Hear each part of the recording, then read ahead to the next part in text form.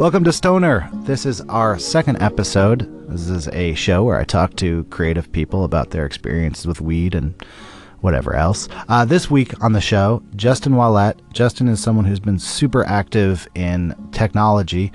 He's worked on Vimeo. He's worked on Tumblr. He worked at the New York Times. He did a project called the Mux Tape that was all over the internet in whatever year that was, kind of a long time ago that it came out, until it got shut down by the Recording Industry of America. He has been involved in a lot of cool stuff, which made me surprised when he told me what he was going to do next, which is not something I traditionally think of as a technology project. He started a marijuana testing facility in his hometown, Portland, Oregon. I talked to him about what it's like setting up a lab, what kinds of scientific discoveries that kind of testing might lead to, and generally what caused him to take this pretty big shift in his life. Welcome, Justin Ouellette. Thank you. You are the proprietor of Lightscale Labs. Yes. I'm trying to read. I'm reading your T-shirt right now. Yeah, no, I'm wearing the shirt. I appreciate that you're not above that kind of self-promotion. I think that's the way to go. No, I wore it specifically for my audience of one here. I would like one of those T-shirts. What does Lightscale Labs do? So we are an environmental testing services company, and we specialize in cannabis testing in Oregon for the Oregon recreational cannabis market. Why does marijuana need to be tested? It's a great question. So marijuana is something that you put into your body. Yeah. And like a lot of things that we put into our body, there are regulations in this country. Yeah. And so For now, it's true. Ideally, there are some standards for, Yes. for instance, if you're buying grapes at the store, it's like you want to know that there are not harmful pesticides in the grapes or things that are banned substances or heavy metals or those kinds of things. Mm-hmm. So same thing. It's like cannabis is being turned into things to eat and to smoke, and it's undergoing a lot of processes that involve chemicals and pesticides and other things that can cause it to be harmful to human health. So the state of Oregon has, in its great wisdom, truly, laid down a set of rules for what are the acceptable levels of various pesticides. What are the, Yeah. Is this moldy? Is it full of microbes? Like, is it safe? Is really the question. So that's a new concept for everyone. So it's like, what determines what is safe for marijuana and marijuana products is a question that everyone's trying to answer right now. And legally, it's being done on a state-by-state basis. So I just grew a bunch of weed. I head down to your offices. Congratulations. It's in Beaverton? We're in North Portland. North Portland. Yeah. All right. Hop in my Subaru Outback. That would be appropriate. And take my trash bag full of weed over there. What do you do to my raw plant matter when it arrives at your lab? So the first thing you do is you hand it through a window to a sampling technician who's a scientist at our lab. And the first thing they do is they take a representative sample. So they, from different points in the bag, depending on the weight, will take a percentage of it, and they'll give it back to you with the new weight recorded on it. And the little bit that we take, it's homogenized, and depending on which tests you need done, and the tests are different depending on what you're making and who you're selling it to, we grind it up and mix it with solvents. In some cases, we mix it with gas. We mix it with other things to prepare it for the machines in the lab that do the actual testing. Whoa. So you're exposing it to gas before it even goes into the machine? So the gas chromatography is really interesting. It's kind of a unique thing. We have two liquid chromatography machines and a gas chromatography machine. What is chromatography? So chromatography is, I feel like I'm just going to ask you a series of questions where in each answer you're going to have to use one word I don't know, and it's just going to get deeper and deeper. Okay. Deeper. So what is chromatography first? So chromatography is it's Greek. It means color writing, and it's a lab technique, I guess is the right word for it. And it's quite old, and it essentially involves separating something into its constituent parts. So liquid chromatography, the idea is like in the instance of like a flower sample, for instance, like if you had just some typical, like dried, cured pot, like we could take it and combine it with solvents and some other chemicals to turn it into like a kind of like a liquid slurry form. And then once it's prepared properly, we run it through this machine that essentially has like a very long capillary tube. It's like extremely thin. It's very high pressure. And as it's forced through the tube, it moves at different speeds. The different material in the sample moves at different speeds through the machine. And so what the machines ultimately do is measure what's called retention time. So it measures how long it takes for those things to pass through. And it kind of creates a fingerprint that we can read that tells us what those things are based on how slowly they move through the column. Since cannabis testing is relatively new, we're less than a decade into legalization in America, are these techniques that were adapted from testing other substances? In some way, yeah. Yeah. So it's interesting because cannabis, it turns out, is a very complex and interesting plant chemically. And so it requires like more sensitive technique and machinery than something like hops or other similar plants, like chemically structured. The actual technique, and it's something they even do like in high school, like you might have even done it where you do like an experiment and like with a coffee filter and like the colors spread out like from a marker, and you can see like what the different things are because they move different speeds through the filter medium. So the processes have been known for a long time, but like the exact methods to do it correctly are still kind of up in the air. Like when we went through an accreditation process to become licensed to test marijuana in Oregon. Yep. So that involves a lab accreditation with the Oregon Health Authority that is just the same as any other lab that's doing environmental testing. So the techniques are like, people are still figuring out what they are. It's like people have been testing water and soil for a long time, and those are extremely standard. Everyone does it the same way. For something like a potency test or residual solvents or pesticides, it's there might be 5 different ways to do it, and we don't know what the best way is yet or the most efficient. On one level, what you're doing as a testing service is telling me what's not in there, the things I don't want to be in there, mold, contaminants, etc. Once you've established that those are not present, or they're present in trace enough amounts that it's safe in it, what is the other information that you're extracting from raw marijuana, and how might it be used in the future? It's a great question. It's there's a ton of data, and we're collecting more than we need at this point. The state kind of requires us to do a certain base level. But one of the most interesting kind of classes of chemical in the plant is called a terpene. And so a terpene is kind of like a flavor molecule, but it's an unexplored area in terms of this plant. There's like a lot of suspicion about the fact that some terpenes might be psychoactive, that might contribute to the mental effects.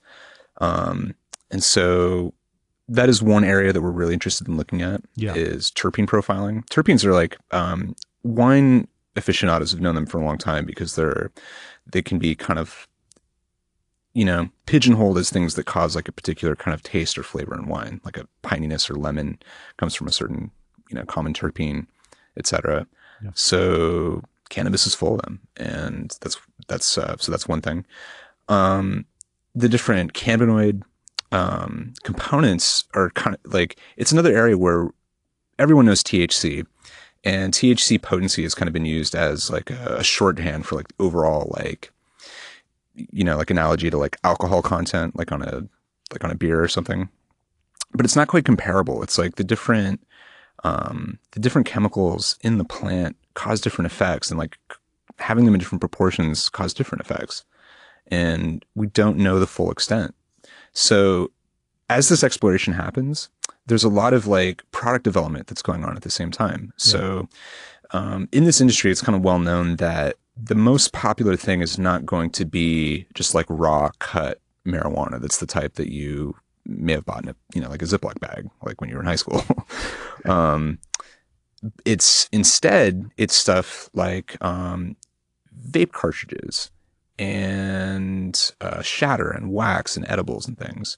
So it's especially important in those cases too, because they can be controlled chemically. Like you're already seeing a lot of products where they are trying to like artificially control the different concentrations of terpenes and different things so that they can create some consistency. A big thing that's been missing from like marijuana for a long time, like as a product, is consistency. It's like you can get something that has the same strain name, but there's no control at all over, like the genetics of the plant or like the growing conditions and all these things. It's ultimately, at the end of the day, it's still a plant. It's like you can have a very controlled indoor grow, but like so many different things affect it, you know?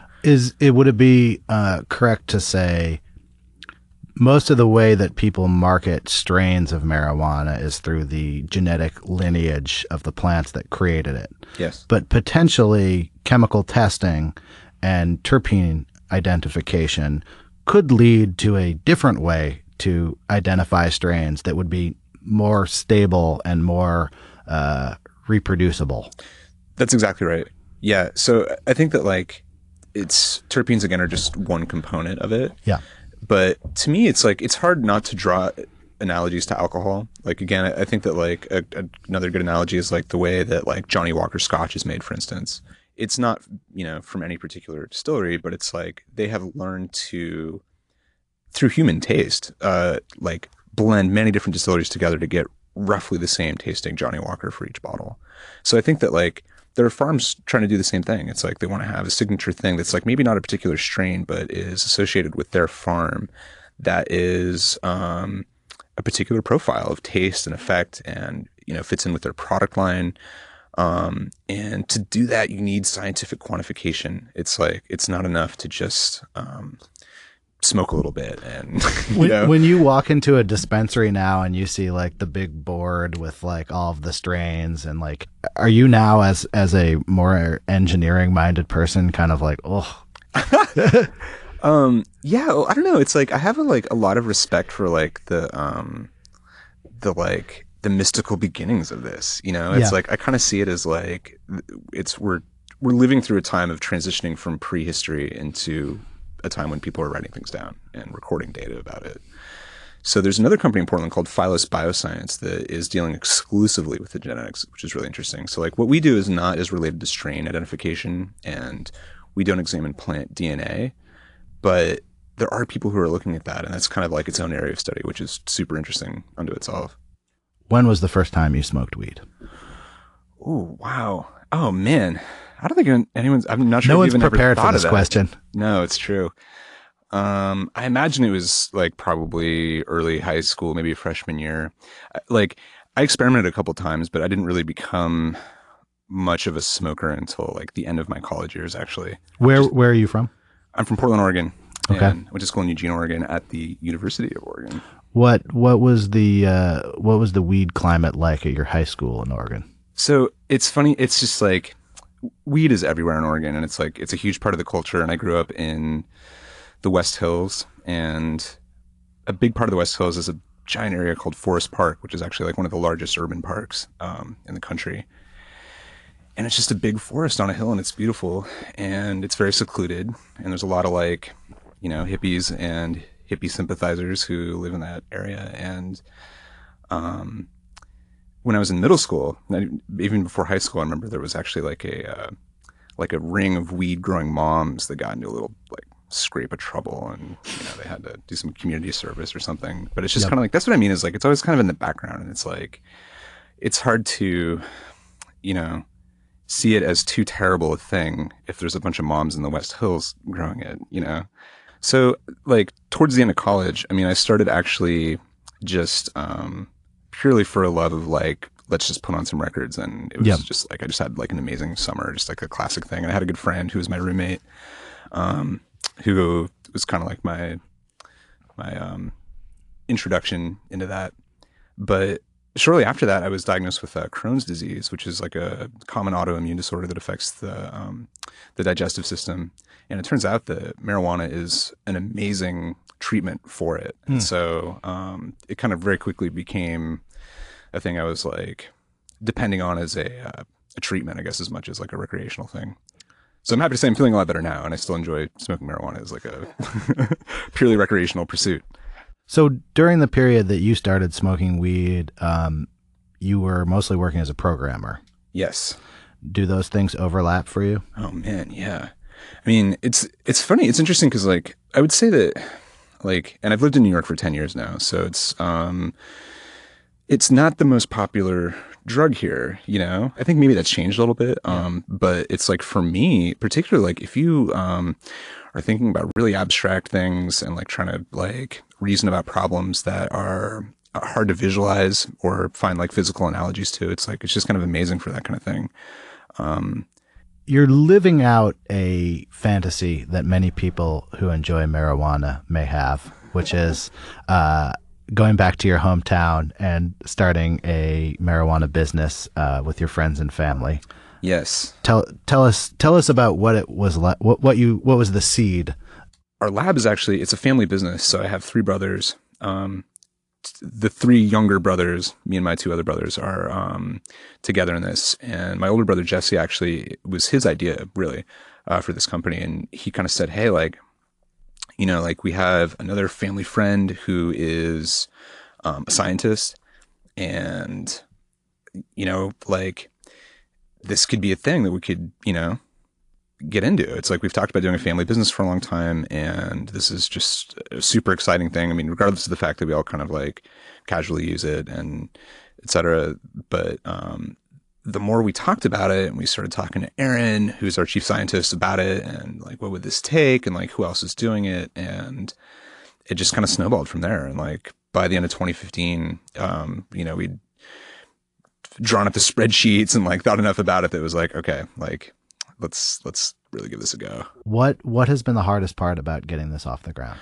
Wow. I mean, it's like, number one, it's been hard, but it's also been amazing. It's like, it's my favorite thing I've ever done, easily.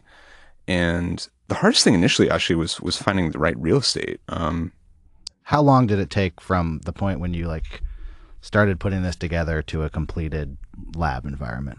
It took us really about 6 months of work. Yeah. And so a lot of that is, and we've taken kind of a hard path because we are doing a lot of things that haven't really been tried with these machines fully yet. So like one thing, for instance, is like for a gas chromatography, we use a number of different gases. Normally in a lab, you'd have a gas delivery service that would bring you like big tanks of these different things. So we decided we'd be better served and that it would be more ecologically sound to generate the gas on demand. So instead of having tanks of gas, we have these gas generator machines. So they can generate like super clean hydrogen, super clean nitrogen, pure air. And the machines draw the gas off the generators like as they need them, which is great. But that's not a configuration these things are commonly used. So it's like we had to kind of go through a process of figuring that out. So it's like, we weren't starting from scratch and everything, but it's like a lot of setting up a lab I've found is there's a lot of kind of just like secret sauce that you develop as you go along. And like, there's a ton of documentation you have to do. Documentation is everything in a lab. It's just like, everything is about quality control and procedures and forms and stuff and documenting exactly the way things happen and being able to audit against those things. So doing that and developing the methods to do the testing, like I mentioned before, it's not totally clear yet, like what's the easiest way to do a lot of this stuff. So we've done a lot of experimenting. Do you want to talk about the fire, or is that something you would prefer not to be out there?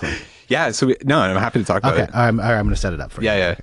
Okay, at this point in this interview, I have a confession to make, which is this is the second time we've done this interview. This is the second time we've done the interview up to here. And we talked, I don't remember how many months ago, it was a few months ago. And then I got a text from someone and they were like, "Oh my God, did you hear about Justin?" And I was like, that's never a good text to get. So what happened? Yeah, so we had a fire. Like 3 weeks after we moved into the space. It was terrible. We have taken many precautions against fire. I mean, like, especially in our lab, we deal with some, a couple of volatile chemicals. And so, but all the preparation in the world can't help you for your neighbor having a fire, which is what happened to us.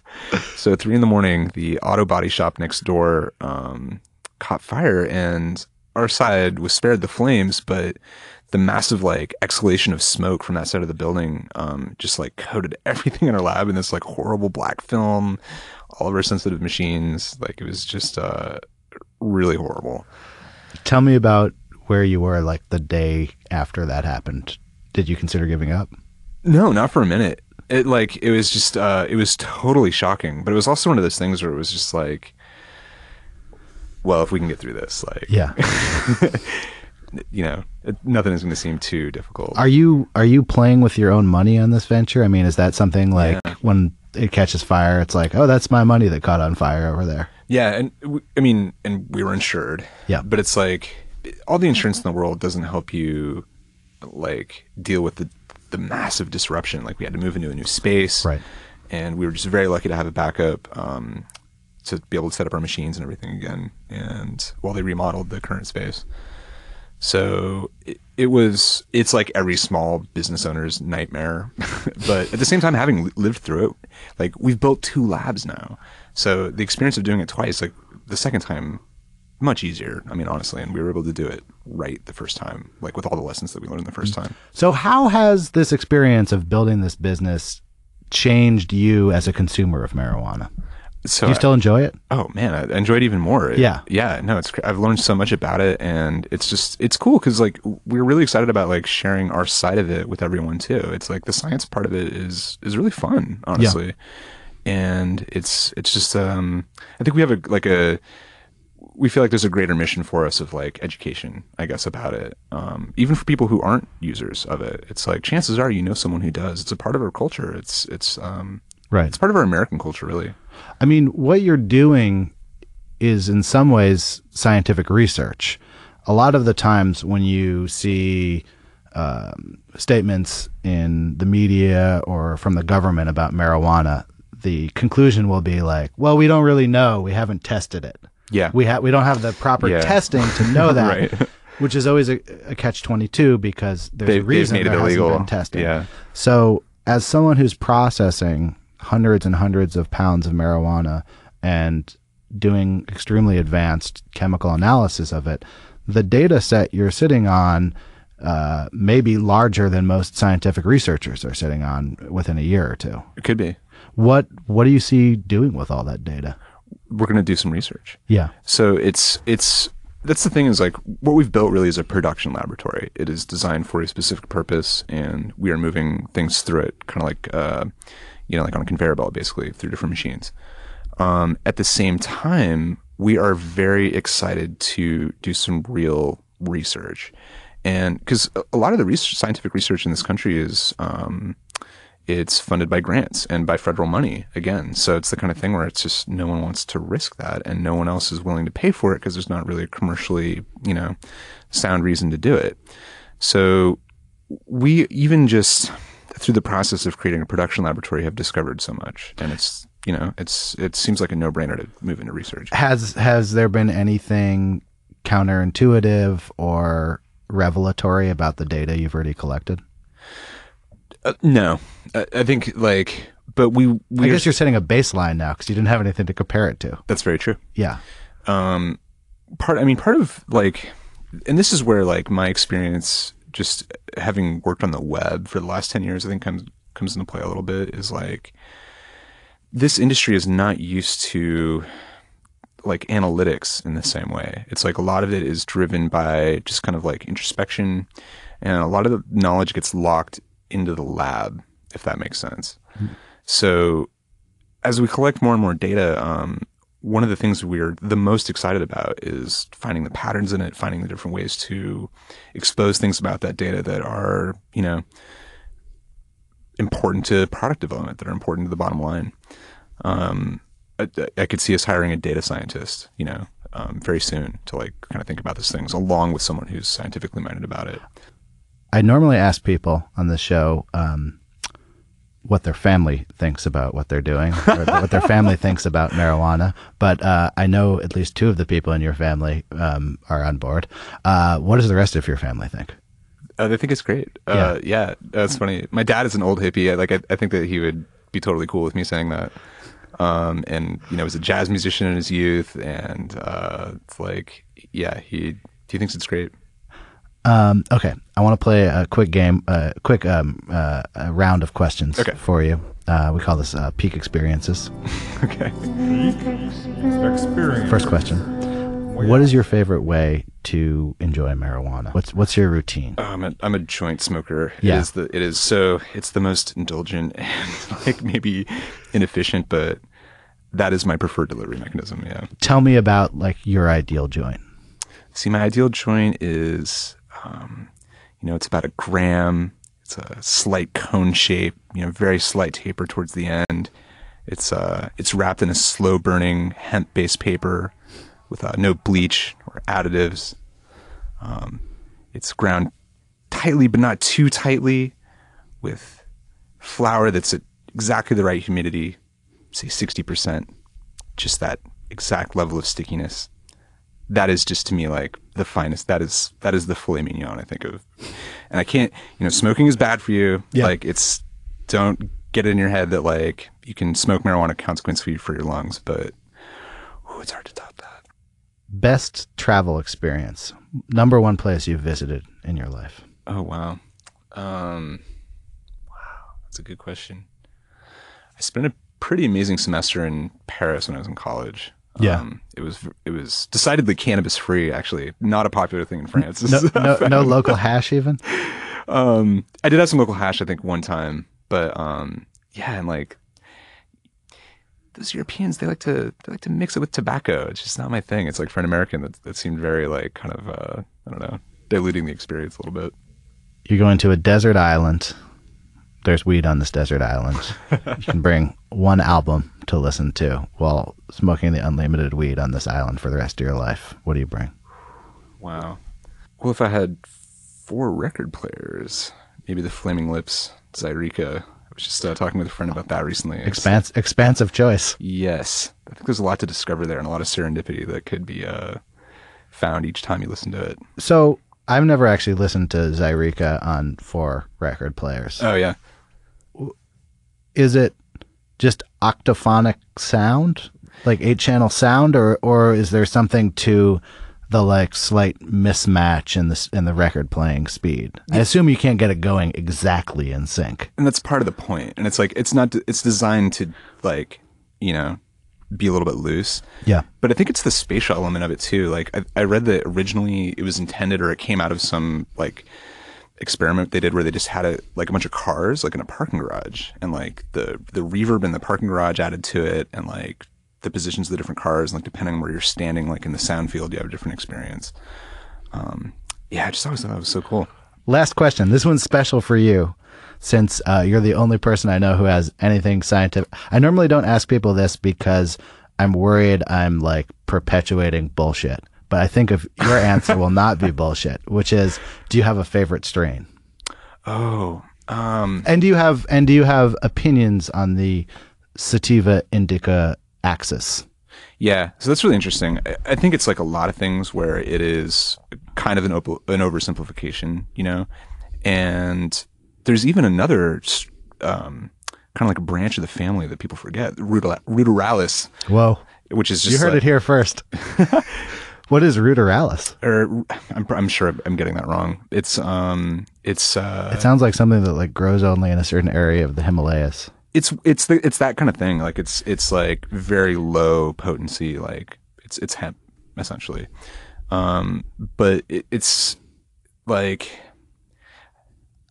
for me, terpenes are the most interesting thing. Like for me, the experience is as much the like taste and smell of it too. Like, and even if you don't recognize a particular strain, I think if you go into, especially now that you can like walk into a retail shop and like be exposed to, like before you're kind of limited to whatever your guy had, yes, or your delivery service if you live in New York. And like, now you can go and like put your face into like a giant jar of like a dozen different strains and like smell 12 different things and taste 12 different things when you smoke them. So, I have like noticed myself gravitating towards a certain kind of like sharp thing that's, that I detect in certain strains. And it's like, that's usually what I go for, is kind of by smell, I guess. I kind of think I'm not alone too. It's just like your sense of smell is so powerful and sensitive, and it might not tell you much about like the psychoactive properties of it, but I think it's definitely like that is a place where people kind of like have an early preference if they're exposed to enough choices. Yeah, I think you're right that smell is just something, I mean, especially in with regards to what we were talking about with consistency. Yeah. I think it's hard to have a consistent psychoactive experience because your entire brain is at play, and also your memory is at play, forcing you to often not accurately remember an experience you've had. Whereas a sense memory, like a smell, it's not corrupted in the same way. But do you find that things that follow a similar smell profile give you a similar experience, or you just know that there's a smell profile you like purely on the aesthetic basis of the smell? See, yeah, that's the thing is like, no, I haven't noticed any consistency. I also admit that I'm not the like most sophisticated consumer. It's like, I do run this lab, but it's like, I don't even think I have a very good sense of smell. Well, to me, the smell is amazing. It's just like, I love the smell of I've always loved the smell of like fabric softener and like laundry detergents and like pine salt smell and like cleaners and stuff. And like, so like there's a smell often people associate it with like kerosene, like kind of like a kerosene-y smell.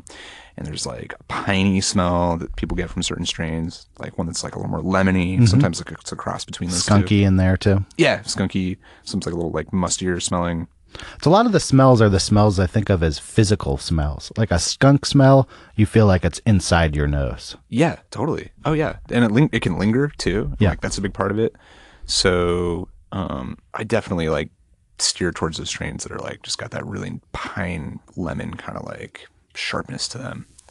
And you know, I kind of work along the indica sativa axis too, but the other great thing about this retail experience is you can go into a shop now and talk to somebody who knows better than you. It's like the bud tender at any one of these places is someone who knows.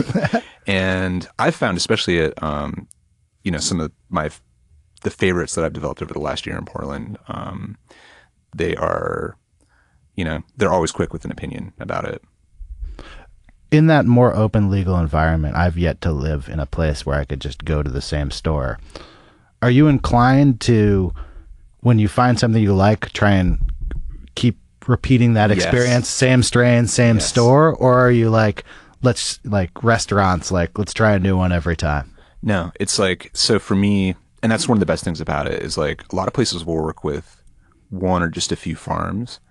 And depending on the farm, they're trying to like have signature strains. So like a strain that I've really enjoyed recently, just to throw one out there, no product endorsement here, but like Super Silver Haze from Scissortail Farms in Portland, or in Oregon, and Pharma sells that. So Pharma will cycle out their strains, over the course of time, but any given strain they'll have for like some weeks at the very least, and sometimes for months. So it's like, once it goes, I'll try to, find something else. But it's like, there's so many ways to like judge a strain. Like, especially if you're burning a joint, like you have like an experience of like, how long it takes to burn, how soft is it on your lungs, like all these things. And they all kind of contribute to like what makes a particular favorite. It's like, experimentation is such a huge part of it. It's, if anyone's curious about it, like that's the thing I always say is like, try to get a few different experiences if you can, because they're all a little bit different, and it's part of the fun of it, really. Yeah, it's like smell is also a sense that's so linked to memory, and it's like if you are smoking a particular strain at one time and like something happens in your life, good or bad, you might associate it with that smell, and it's just like, ooh man, that'll keep you coming back to that same thing over and over again. It's like, I don't think there's anything wrong with that. That doesn't have to be scientific. It's like, it's all in your head anyway, man. I mean, on that note, thank you very much, Justin Ouellette. Thank you, Aaron. How can people who are interested in Lightscale find it? Find us on lightscale.com. We have all the information there. We're open now. And will you be opening up any of this findings, media, etc., to a public? I mean, will Lightscale be interesting to people who don't live in Oregon? Yes, I think so. I hope so. It's like we want to show what we're up to. I mean, we want to show like what is the science that goes into this? Like what are the true facts about it? Like let's dispel some of the mythology and lore associated with it and replace it with the equally interesting actual science. Okay, will you come back on the show after a year, after 6 months, after you have the data set and we can pore over it together? Yes. All right. Thank you again. And that was Stoner. Stoner is a weekly show. We'll have a new episode up every Tuesday. The show next week is amazing. It was actually supposed to be this week, but I had to push it back. The show was edited by Ann Garrett. All of our visual branding is done by Mickey Duget. If you like the show, say hi@stoner.co. Tell a friend. We'll be back next week. All right. Shabash.